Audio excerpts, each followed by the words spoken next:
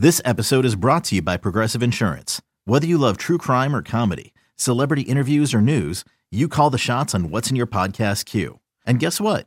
Now you can call them on your auto insurance too with the Name Your Price tool from Progressive. It works just the way it sounds.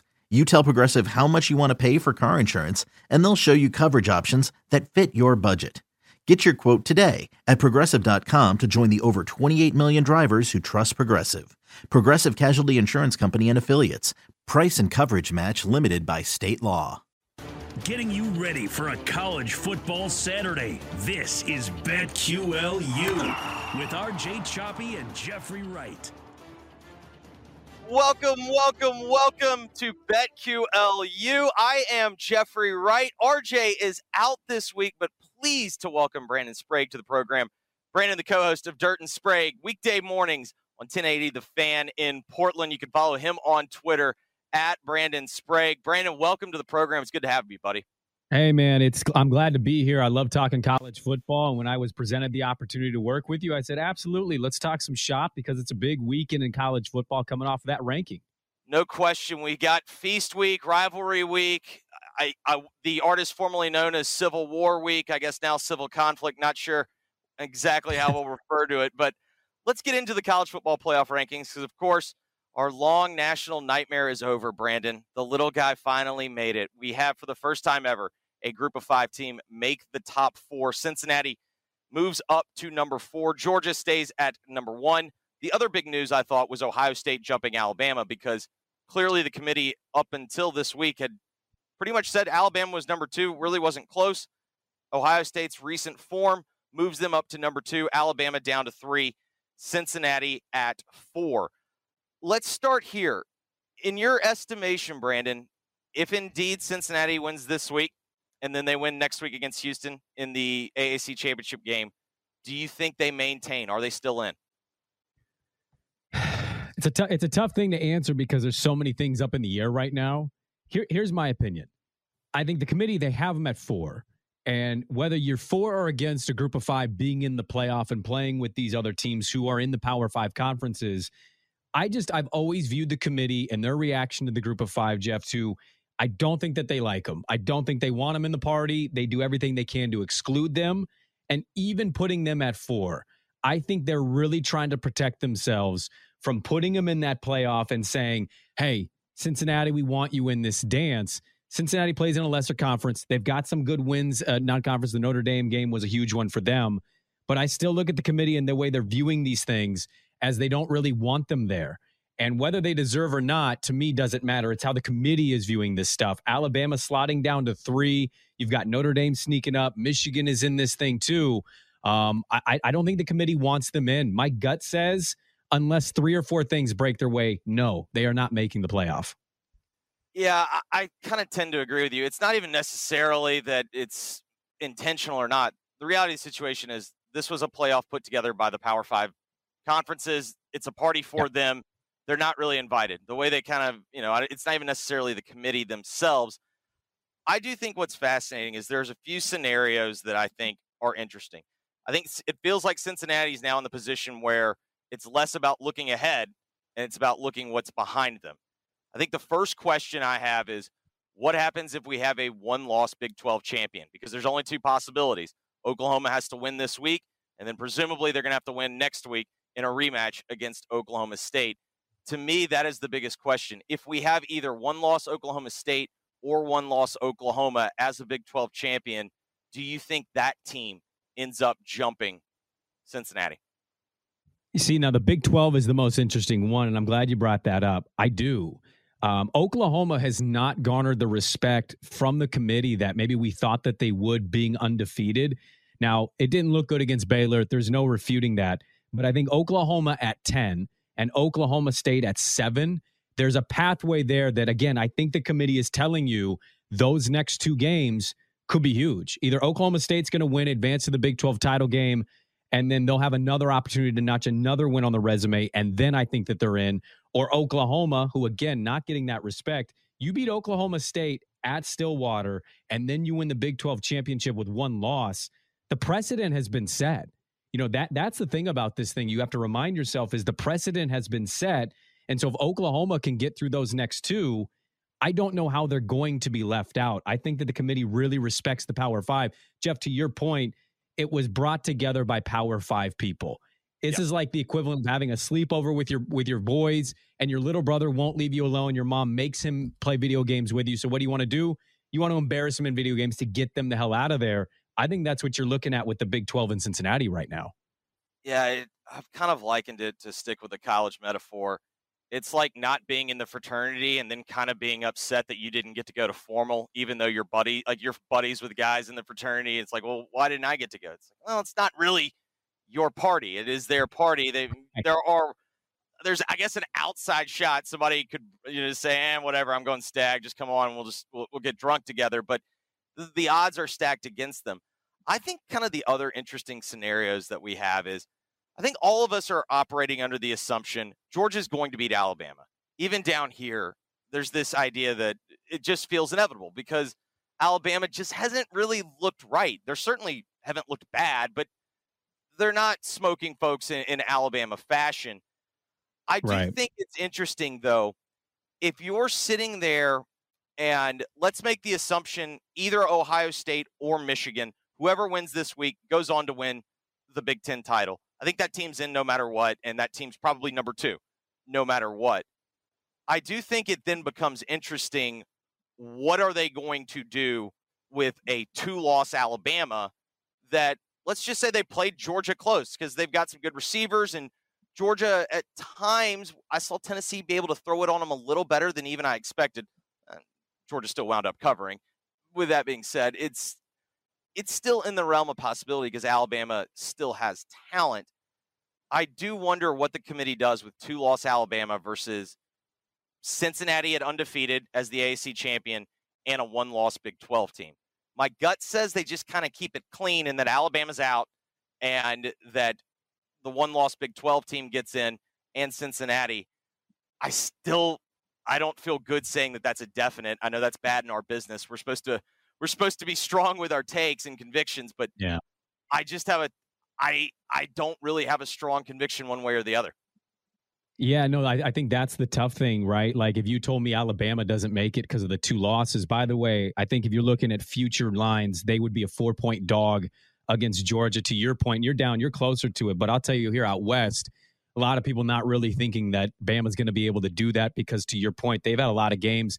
The Florida struggle. I mean, Arkansas is a good team, but I mean, they only won by 7. So I think there's a lot of people kind of feeling the same way as you guys down there. Bama as a 2-loss team in over Cincinnati, I think from a fundamental standpoint, that's egregious. But then also from like a diehard college football viewer standpoint, I would totally get it. It's Alabama. If they were playing on a neutral site, I would take Alabama 10 times out of 10. And I don't think Alabama is the only team that Cincinnati needs to worry about. Let me throw this at you. Notre Dame's going to wax Stanford this weekend. They are going to destroy the Cardinal. They are the worst team in the Pac-12 right now. What do you do with Notre Dame in Cincinnati? And that sounds dumb saying out loud because we saw that context. I completely agree with you. I know the idea is like, well, they've already played. Like, of course Cincinnati goes. I pay attention to what the committee says because while oftentimes they might contradict themselves, I do think they give you a pretty honest assessment of where they are. Where they start contradicting themselves is they don't do a great job of saying, listen, we tier these teams. And if you're in a certain pool, we use a certain criteria. Just because we say one thing about how we ranked these teams doesn't necessarily mean that applies to a team that's in a different pool. And so what I've really paid attention to with Notre Dame is they are continuously mentioning strength of schedule, quality opponent each and every week. And it's not really Cincinnati's fault, but the American's down this year. UCF's not good. Memphis is not good. SMU has a coach that clearly has been out for 6 weeks. Like the things that they needed to help them, Houston inexplicably goes brain dead against Texas Tech for a quarter to start the season. I weirdly think that if this were undefeated versus undefeated in the AAC title game, it feels like it's a bigger data point, but there's even this idea of, well, is even Houston that good? And it's not, that's not Cincinnati's fault at all. Their job is, I thought the biggest thing they did last week is they had been playing around with their food. And last week they finally came out against an inferior opponent and lit them up. And they finally put it all together. I do wonder, though, are we going to get to this point where essentially what the committee would say, they'd have to phrase it a certain way, but basically what they would say is, we think Notre Dame's 11-1 is more impressive than Cincinnati's record, despite the fact that they beat them. Well, I think an important note on that on Cincinnati, prior to that SMU game, which, by the way, a lot of people were loving SMU plus the 12 in that matchup. And to your point, they waxed them. But prior to that, they had a 4-week stretch there where if you're going to be a group of 5 team to make the playoff for the first time, you can't be struggling with Navy. You can't be coming down to one last play against Tulsa. You need to take care of those teams emphatically and really send a message that, like, look, we're too good for this. At least let us have our shot. At a 4-week stretch where they really struggled there. What I was going to say, though, too, on Notre Dame, they covered themselves, the committee did, in this regard. I agree with, they look at metrics and their messaging is kind of poor. But what they did do to protect themselves and set themselves up for the future, Jeff, is they had Michigan and Michigan State. A week after that game, what did they do? Michigan won their next game. Michigan State, they had Michigan above, and they said, don't watch what happens on the field. And I think that was not only about Michigan and Michigan State because they went to metrics for that. I think that was their way of protecting themselves, that if they get down to this, because if Michigan loses, Michigan's out, Notre Dame's going to go up, and you are going to come down to Cincinnati and Notre Dame. And we know that they love the eyeballs. That's another part of this that I don't think they talk about, is they want people to care and watch, and maybe it doesn't make a difference, but I think they're always going to side with the Golden Domers. And I think that's the important thing here, too, is they've already set this with Michigan and Michigan State. They can pivot just as quickly with Cincinnati and Notre Dame. No, I mean, in the end, it's a television event. It's an ESPN property. It is a television event, and I'm not really someone that goes tinfoil hat and is like, oh, well, this is all rigged and fixed. But I do also acknowledge it's a television event, and their job's to put the best TV product on the field within reason. And so I think the other thing that kind of exhausts me from all of playoff talk is almost every year that we get to this point, the games kind of sort themselves out. Like the Big Ten's still gonna play itself out. I think the one hang up I have this year is Georgia appears to be a constant. Like we've talked about teams that maybe are not as consistent week to week. Georgia's been consistent week to week, and they really haven't even been threatened at this point. I mean, the Clemson, it was a one-score game. At no point did I feel like watching that. Clemson's got a chance here. It just, even that game still felt inevitable with Georgia. But after that, I don't know. I mean, my head says trust history with Michigan and Ohio State, and that every time Michigan goes up against Ohio State, it's a different class. But then there's another part of me that thinks, hey, let's not be disrespectful to Michigan's defensive front. Those guys have been very good all year. They've created havoc all year.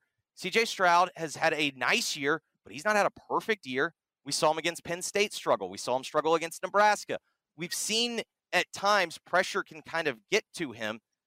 There is kind of an element for me here thinking, well, what do we do in a scenario if Michigan wins at home and then turns around and has to play Wisconsin for the second time this year, and Wisconsin's a different football team the last 6 weeks, and then they get knocked out? There is kind of this air of, I can't tell if chaos is looming or not. Well, I would say, as much to what you said on Ohio State, they've dominated that rivalry. I mean, since 2000, I looked it up. Michigan's won 3 games since 2000. The margin of victory for Ohio State is 14 points. They largely are a different team on a different tier. I do want to hit on this. You either listened to my radio show this morning or we're very like-minded in this way. The thing that keeps me from going just chalk with Ohio State on that spread is the Michigan pass rush, and you saw it against Michigan State before they blew that lead. The Michigan pass rush is their saving grace. I don't think Michigan has a secondary to compete with those receivers. Very few teams in the country do. So what's the one way you disrupt it? You get CJ Stroud to be uncomfortable. Well, I can tell you, having watched Oregon do it earlier this year in Columbus, you get to CJ Stroud and you put him in 3rd and longs and you make him feel that pass rush even when it's not there. That's Michigan's saving grace. And I'm with you. It feels a little disrespectful to assume this is the same old Ohio State, Michigan setup. But to your chaos point, I mean, answer me this. You said it with Georgia, right? Georgia has not been tested. Isn't this the year of chaos? Isn't this the year where we think, oh, it's going to be this team, that team, and this team? Well, I mean, yeah, Ohio State's turned it around after their early season loss, but they've had some struggles. You saw Michigan's been tested. Notre Dame stubbed their toe against Cincinnati. This has been a year of chaos. So to answer that, can this be chaos? Absolutely. It's what the entire season has brought us outside of Georgia so far. And, you know, if I sit there and tell you Alabama beats Georgia, while I don't think either one of us would expect it, I don't sit there and go, "Are you high?" Like, you know what I mean? Like, I'm not at that point. I don't think Alabama can block Georgia, but if they can, I think Alabama can throw it on them. And one thing we haven't seen Georgia have to do this year is play from a significant disadvantage and rely on Stetson Bennett to go and make throws. Like the closest game where it got a little iffy, that first half against Florida, Stetson Bennett threw a pick. He didn't look clean.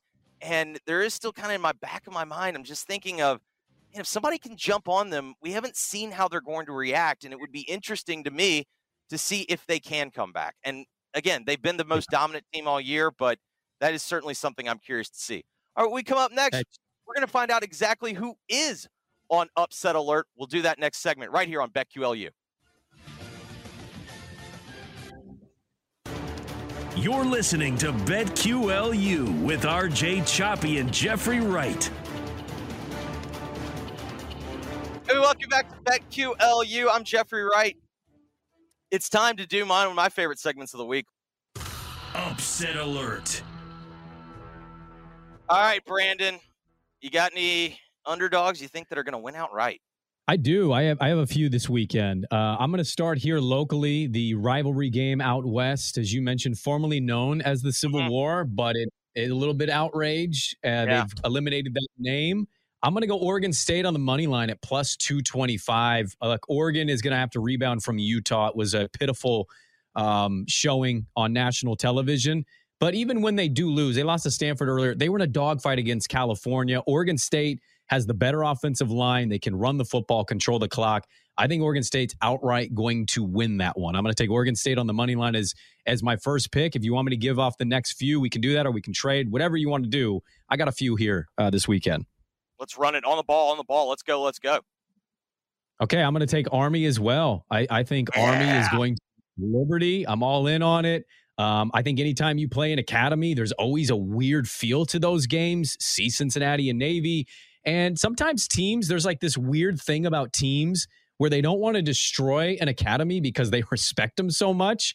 And I think that's dangerous to play with that. So I think Army has a real shot to beat Hugh Freeze, who I think just signed an extension to stay at Liberty. I like Army on the money line in that one as well. Yeah, Hugh Freeze, according to Hugh Freeze, says that he signed an extension. Sources close to Hugh Freeze. You got any others you like? Yeah. I'm kind of eyeing the Kentucky-Louisville one. That one's a little closer, and this is going to sound insane. I don't know why, but I also have my eye on Texas Tech and Baylor. Oh, I got no problem with that. Texas Tech and Baylor feels like who, you know what I mean? Like that's the perfect, like, we think Baylor's good, and then all of a sudden Baylor gets down to the last week, and you're like, wait, what? And that feels perfect college football. Much like you. There's a look-ahead spot there. Oh, there's no question. Much like you, I too like Kentucky plus 130 at Louisville. Louisville, when they're playing a team that has a winning record this year, they have 2 wins. They're 2-6 against teams with winning records. Those wins were Central Florida with a pick 6. I'm not saying it was an entirely fluky game, but Central Florida had the ball with a chance to go down and score. They throw a pick 6. That happens. Then they beat Boston College with their backup quarterback. I, too, am with you on Army at plus 145 at Liberty. I watched every snap of that Liberty-Louisiana Lafayette game last week. That Liberty team is odd, man. Like, I think to be good against an option team, you have to be really tough and really physical. I did not sense a team that was ready to put their hand in the ground and let's just bow up. Like that did not reek to me like a team that was super into it. Also on that, Malik Willis has not really been that good. And against a team like Army, it's going to be very disciplined. I just think that that's kind of a bad matchup there. I, too, like Army. I'm with you. It feels like the right play in the Oregon State-Oregon game is either Oregon State money line or take Oregon to cover. But since you can't really ever depend on Oregon to cover as a favorite, I'm very much with you. I watched every snap of that Oregon State game last week against Arizona State, and they're playing hard for Jonathan Smith, and he's really done an awesome job.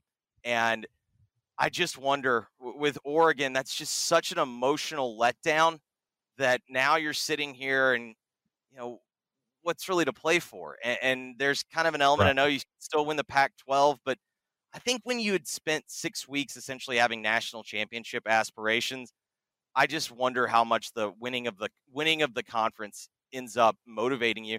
And then also with that game, man, I do not trust Anthony Brown. I just don't. And, I wasn't the biggest Herbert fan in college, but I'd feel much more comfortable with Oregon in that spot if they had Herbert. I'm going to take this one. Boston College plus 170 at home against Wake Forest. I think Wake Forest is a very, very good team. I think they maximize everything that they have. I just don't think they're physically imposing. And you go up in a game, and they play close games, period. And so on top of that, you got Dracovic at home. He makes that Boston College team a lot more different. They too can get physical with them. I think it's worth a shot at plus 170 because I just think in general, Wake's just going to play close games. And if they're going to play a close game, I want the opportunity to maybe get the ball last. And then lastly, this is kind of my flyer. This is just one team's playing for their coach and the other team's already got reports coming out this week that when their coach moves on, who they're going to be hiring. Give me Tulsa plus 195 at SMU. I keep trying to keep fading SMU, and it's worked here and there. This is more of just a gut play. I kind of like Tulsa at plus 195. I love that play. I think that's an underrated one. I throw another one. I was just looking at some of the lines, and I was reminded Kansas State, Texas is flailing. I'll take Kansas State on that one. And can I just throw out, too, a question to you? You just kind of blew my mind because I haven't found that it exists. You're one of the people that watches Pac-12 After Dark, huh? Oh, my God. So I went to Pepperdine, and so a lot of my buddies actually still live in California. So, yes, I am able to actually find a stream for the Pac-12 networks, as I've always been corrected. It's not network, it's the Pac-12 networks. This is a weird year for me in the Pac-12. Normally what I do is in gambling, I have an outstanding day, and then I get to, shall we say, 9 p.m. Central Time, and I just decide I'm going to bet 3 Pac-12 games, and then I lose it all.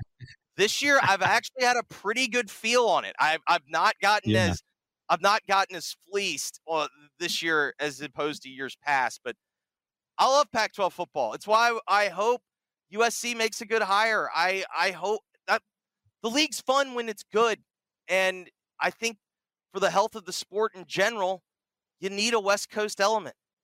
Otherwise, it just starts to become more and more regionalized, and it's going to basically become a much more regionalized thing in the Southeast and then a couple of states in the Rust Belt. And I just don't know if that's healthy for the game long term.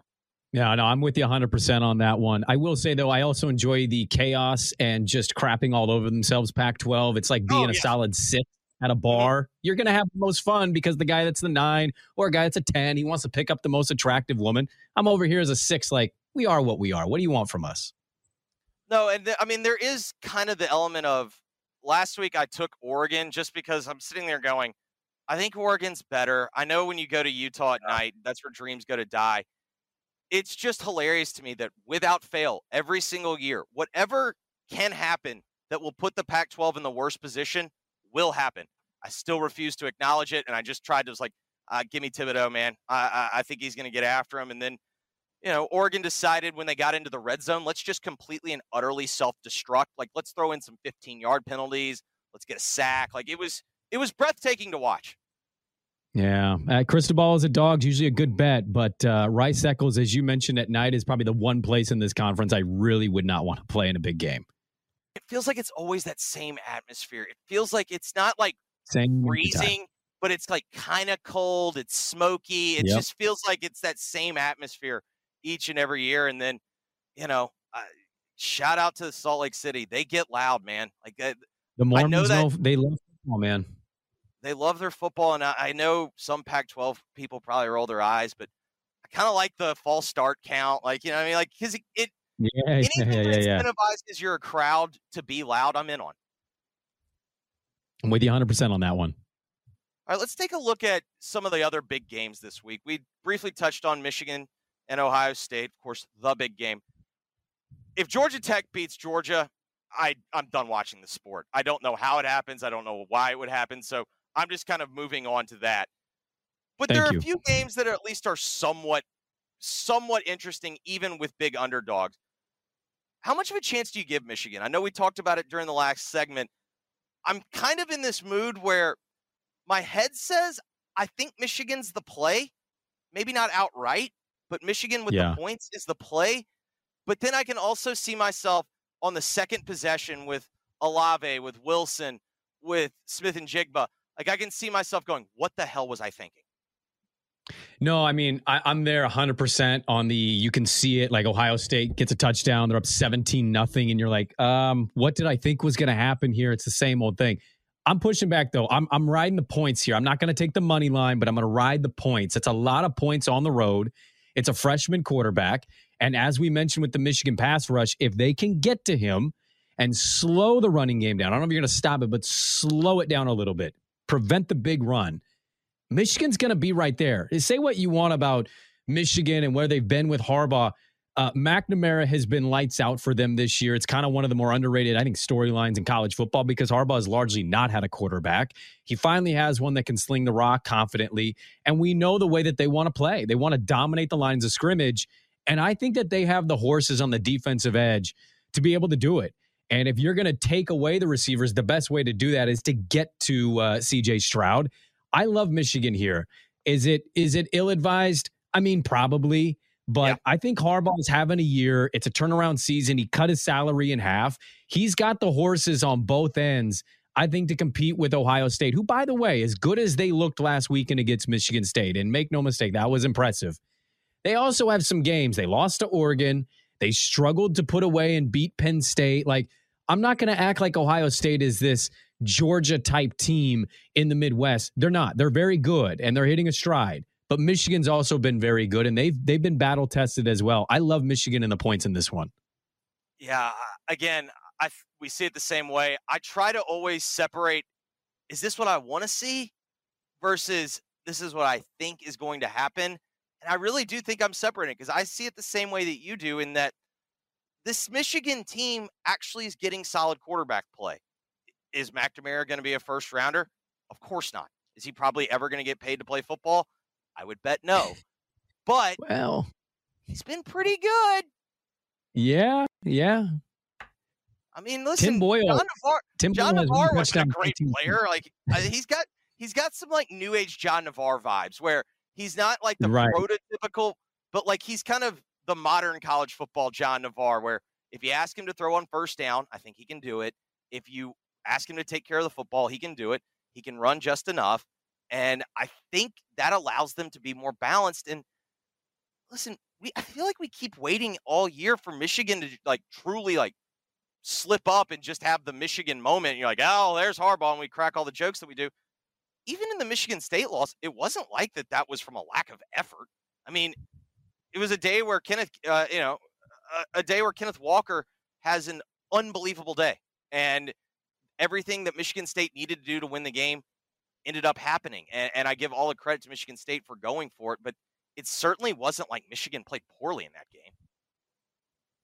No, I thought I still can't believe that they lost that game, to be honest. Like, I know that's, laugh at Harbaugh moment, but we watched the same game, did we not? Like, that team they were up double digits, and you just kind of, the way that they were playing, you felt like that was theirs. And then Kenneth Walker, like, single-handedly lifted Michigan State on his back and said, I'm going to carry us to this dub. Like that's one that I think Michigan is going to look back and just, what the hell were we doing in that game? You should have won that one. And then maybe more people are feeling like us, that those points are worth taking, where Michigan on the money line would be worth taking had they not blown that game. Oklahoma State and Oklahoma. Remember, Brandon, anything can happen in Bedlam except for Oklahoma State winning. However, I keep wondering, first off, Oklahoma State, they are a covering machine. I think it's 9 in a row now. Like, they are just blindly, I've been taking them. Yeah. Maybe I'm just wishing this and willing for it. I really like Oklahoma State in this game. I just don't think what we've seen from Oklahoma, they've never showed us that they're going to just go out and light someone up. And the Oklahoma State defense is no joke. And then they also can get physical and run the football. I don't know. I just really like the Pokes in this one. Yeah, see, now this is where we're going to differ. I totally get it. Oklahoma State's had a great, fantastic year. There's some metrics you could point to defensively that maybe lean Oklahoma's favor here. And I know it's Caleb Williams on the road, but I'm going to go with the trusty old, this is Lincoln Riley versus the Mullet. This is Oklahoma, who has dominated this rivalry. I like Oklahoma in this one. I'm kind of one of those weird believers that at some point they are going to play the right team and click at the right time. And I'm going to put my stock into this is the game. This is the moment. They've dominated the rivalry. And I'm going to go with Lincoln Riley in this one over Gundy, who seemingly every year the Mullet has a game that leaves you scratching your head. I think this is the one. I think Oklahoma comes prepared. I don't think they play how they did against Baylor. And I like their ability to throw the ball because that's kind of the weakness for Oklahoma State is their pass defense. I think Caleb Williams can sling it around.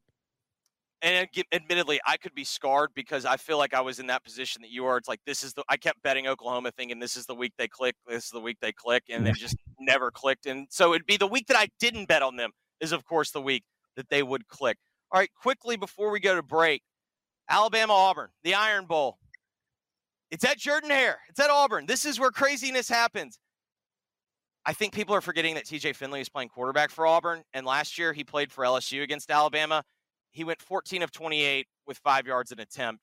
When you're not even throwing the ball very far and you still aren't completing it a lot, this screams blowout to me. Yeah, this is one that if you want to take Oklahoma and those points, or Alabama, on those points, I wouldn't blame you at all. I have no faith in Auburn. Their season ended when Bo Nix got hurt.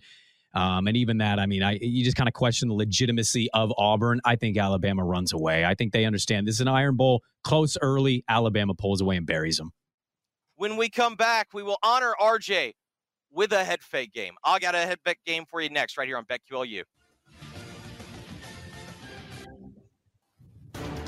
You're listening to BetQLU with RJ Choppy and Jeffrey Wright.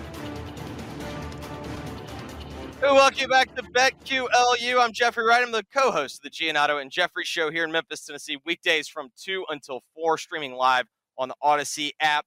Brandon Sprague filling in for RJ. He's the co-host of Dirt and Sprague. Weekday mornings on 1080 The Fan in Portland. Follow him on Twitter at Brandon Sprague. We don't have RJ this week, but rest assured, y'all, we still got a head fake game. Let's get into it. Head fake games.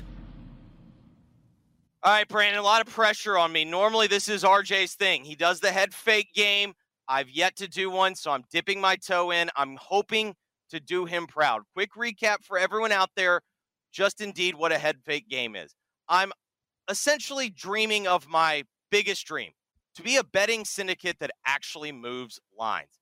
So when I put any action down, particularly early action, Vegas takes notice. They move the line, the book will move the line, and then I want to hammer it over the top with a much bigger bet. So let's say in betting syndicate terms, what I would do is I'd probably place whatever kind of the small early limit is. Usually it's around $2,000. I get the line to where I want it, and then when they take the limits off and the numbers back where I want it, I hammer it over the top with, shall we say, 90% of what the unit would be. So that's kind of how the game works. So for me, I'm taking a look at Clemson, South Carolina. South Carolina has been an outstanding story all year. The job that Shane Beamer has done has been nothing short of spectacular.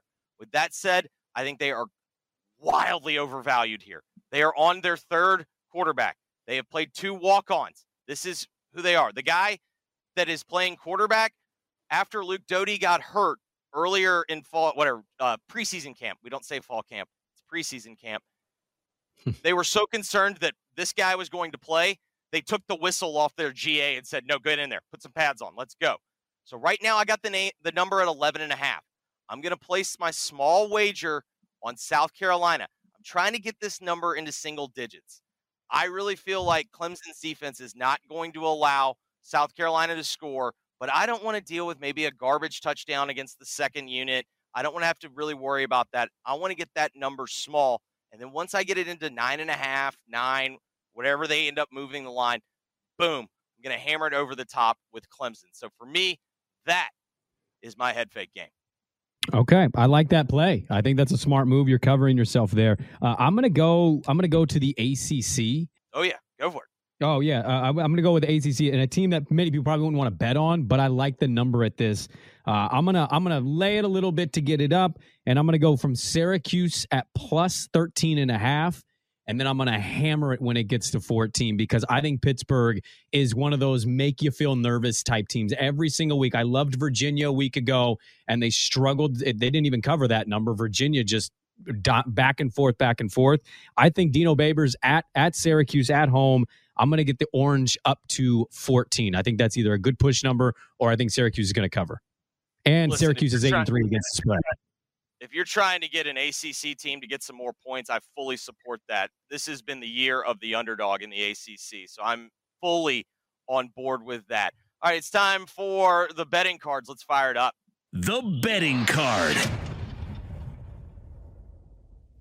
All right, Brandon, I yield to you. What do you got on your card this weekend? Oh, man, where do we start? I'm going to go with a wild one. We talked about it a second ago, ACC. I'm going to go North Carolina. I love it right there, going against NC State. I think North Carolina is going to finish out their year strong. I know this was a very disappointing season, but I like them getting points this weekend. I'm going to go to the Pac-12. I'm going Arizona against Arizona State, Territorial Cup. Arizona State embarrassed Arizona, and they ran the score up on them. Arizona's playing better football. I think the Sun Devils are kind of in a struggle bus right now, and they're dealing with a ton of injuries on offense and defense. I love the Wildcats getting 20.5, and I'm going to stay in the Pac-12. I love Colorado getting 23.5. This is a look-ahead spot for Utah, who's coming off of a huge win against Oregon. They're eyeing the Pac-12 championship game, and Colorado is playing much better football than they did the first 4 weeks of the season. I think they have the offense to keep up, and it's a day game at Rice-Eccles, which is almost the opposite feel of a night game at Rice-Eccles. You think your team has a shot. That's a lot of points. I am going to take Colorado at plus 23.5. Yeah, I don't hate that, especially after the big emotional win for Utah. You can see where, hey, just trying to get out of there. They know that all they got to do is win to keep their goals. I like that. All right, for my card, this games will probably have already happened when you hear it, but I'm just throwing out the card because that's what I do. Mississippi State, Ole Miss, the Egg Bowl. I'm taking under 62. In the last 20 meetings in the Egg Bowl, 15-5 for the under. This is a high emotional game. These two teams hate each other. This game is always just an under game. Also, Ole Miss, sneaky good under team this year. Give me under 62. Iowa, Nebraska. Nebraska's starting a redshirt freshman making his first start. I do not think I want any part of the Iowa secondary with a redshirt freshman. Give me Iowa minus a 1.5. Arkansas and Missouri, it's 14.5. I think Missouri's overvalued because they beat a lifeless Florida. I think Arkansas in their final home game, I think they try to make the statement. Give me Arkansas minus 14.5. Louisville and Kentucky, I'll take the cheese. I don't think there's any way that Louisville should be favored against Kentucky. When they played teams with winning records, I mentioned at the top of the show, they are 2-6. Their 2 wins are against Boston College with a backup quarterback and a pick 6 on essentially the final play of the game to beat UCF in week 3. Kentucky is a good, solid football team. Are they an elite football team? No. They're good. They're solid. Give me the +3. Iowa State, TCU. Give me under 59. Sneaky in the month of November. Big 12 unders. Oh, yeah, 9-5 the month of November. Give me a Big 12 under. I'll take under 59. Ohio State, Michigan. I don't have the guts to do it because I'm scared. Come on. And I should do it. I should take the 8. Here's what I really think, though. I think that this game could wind up being a feel 'em out. Give me under 64.5. I feel like whenever Ohio State plays, everybody wants the over. And even last week, despite scoring on 7 possessions in a row to start the game still went under. And it's pretty close to the same number. Give me 64.5. As mentioned earlier, I've got Army plus 3.5. I just don't really like what I've seen from Liberty, and Army is a team that's got to gear up and get ready, of course, for the Army-Navy game, and they play hard each and every week. I know what I'm getting out of them. Give me Army plus 3.5. I got my I just have to do this sicko game of the week. FIU still playing football. They don't want to be playing football, but unfortunately they have to be playing football. Southern Miss, I think they are on their 7th quarterback. In fact, most of what they've been doing the last week they've just been essentially running the Wildcat as their offense. I've got Southern Miss minus 10.5. They got a new coach in Will Hall. They play hard for him. Butch Davis is blowing up everyone at FIU. Yeah. They don't care about the program. I think they've quit. They want no part of football. Give me Southern Miss minus 10.5. Texas A&M, it's under a touchdown at LSU. I don't know if it can truly be a hostile environment when half the people don't show up and the half that are there are begging Jimbo to take their job. I also just don't really like what I see when I look at LSU's chances with their offensive line against Texas A&M's defensive line. I really like A&M minus 6.5 there. I've mentioned it. It's my head fake game, but I also like it at the 11.5. I do not know how South Carolina scores on Clemson. And while Clemson's had a disappointing season and they were outstanding to bet against early on in the year, quietly they put together 3 covers in a row. They're still sitting here at 7-3. They're now ranked. I just really don't like South Carolina in this game. I don't like their offense. BYU, USC. Brandon, you can probably speak to this. I don't know if you've caught what's been happening to USC's offense without Drake London, but they want no part of football. BYU, really, really physical team. When we've seen USC against physical teams, I take the other team. Give me BYU minus 7. There's 2 teams that I would throw into this too. BYU is one of them. If you're running a parlay, BYU minus the 7 to me is a lock. Notre Dame, even though the number's big at 19.5, lock. USC and Stanford are absolute dumpster fires right now. Those 2 teams are going to roll over the second that gets out of control. There's no chance of Tanner McKee playing, right? It doesn't matter. He played last week. Yeah, I mean, they're horrific. Stanford is bad. They are so bad. And their defense is actually the worst unit of their team. I mean, how long has it been since we said that about Stanford? Well, they have this bold strategy where they don't want to stop the run or the pass. So you get to pick what you want to do against them because it'll work either way. Let me just say, too, the card game. Like, look, I maybe was not as prepared as I needed to be. You made me feel very inadequate here. You just came rolling out. You had 15 plays. I'm out here with like 4 or 5 thinking, oh, I'm giving them enough. And you're out here giving me overs. You're giving me every game on the board, which, by the way, I love. Full degenerate, love that. But you made me feel very inadequate playing this game with you. Well, Brandon, I was even trying to be nice. This is my smallest card of the year. We've had 29 play cards. We've had 26 play cards. I cut it down to a tight 11. Listen, it's a short week for me. Just like teams that are playing rivalry week, short week, you had to turn right around. Like I went with what I knew. This week. I mean, Listen to this, Brandon. Over the course of the year, I have bet on the show 218 games. It's my commitment to the call. Is a ton, my man. I hope you're paying out. Now, let me say this too on the Iowa-Nebraska game. One little interesting note. New quarterback, I get it. No, there was a fan in Nebraska famously. He just died, and in his obituary, his name's Milt. He said the only thing he wanted was for Husker Nation to lay a huge bet on Nebraska to beat Iowa. And a buddy of mine who does a radio show over there raised $6,000. They're placing it on a money line bet for the Cornhuskers over Iowa. So for this weekend, I'm going to go against your pick, even though it's logical. I'm going to say go Big Red. Listen, had you told me we had a dead guy bet, I might have taken Nebraska. Like that's how fickle I am when it comes to college football betting. When you find out you have the dead guy game, if you find out like a team, their mascot died, I always bet them the next week. Like they got to play one for him. You know, got to honor the memory. Right. I'm a little worried now about Iowa. I'll be willing to go 11-1 this week if you can win that one, just because I love when dead guy bets win. Yeah, we got to win it for Milt. There's no question. We're here each and every Friday night at 11 Eastern. Also, when you wake up all morning long on Saturday. Then once the games kick off, it's BetQLU in the action. 8 hours of in-depth college football preview and reaction. It's all on BetQL, and it's all available on the Odyssey app. I'm Jeffrey Wright. He's Brandon Sprague.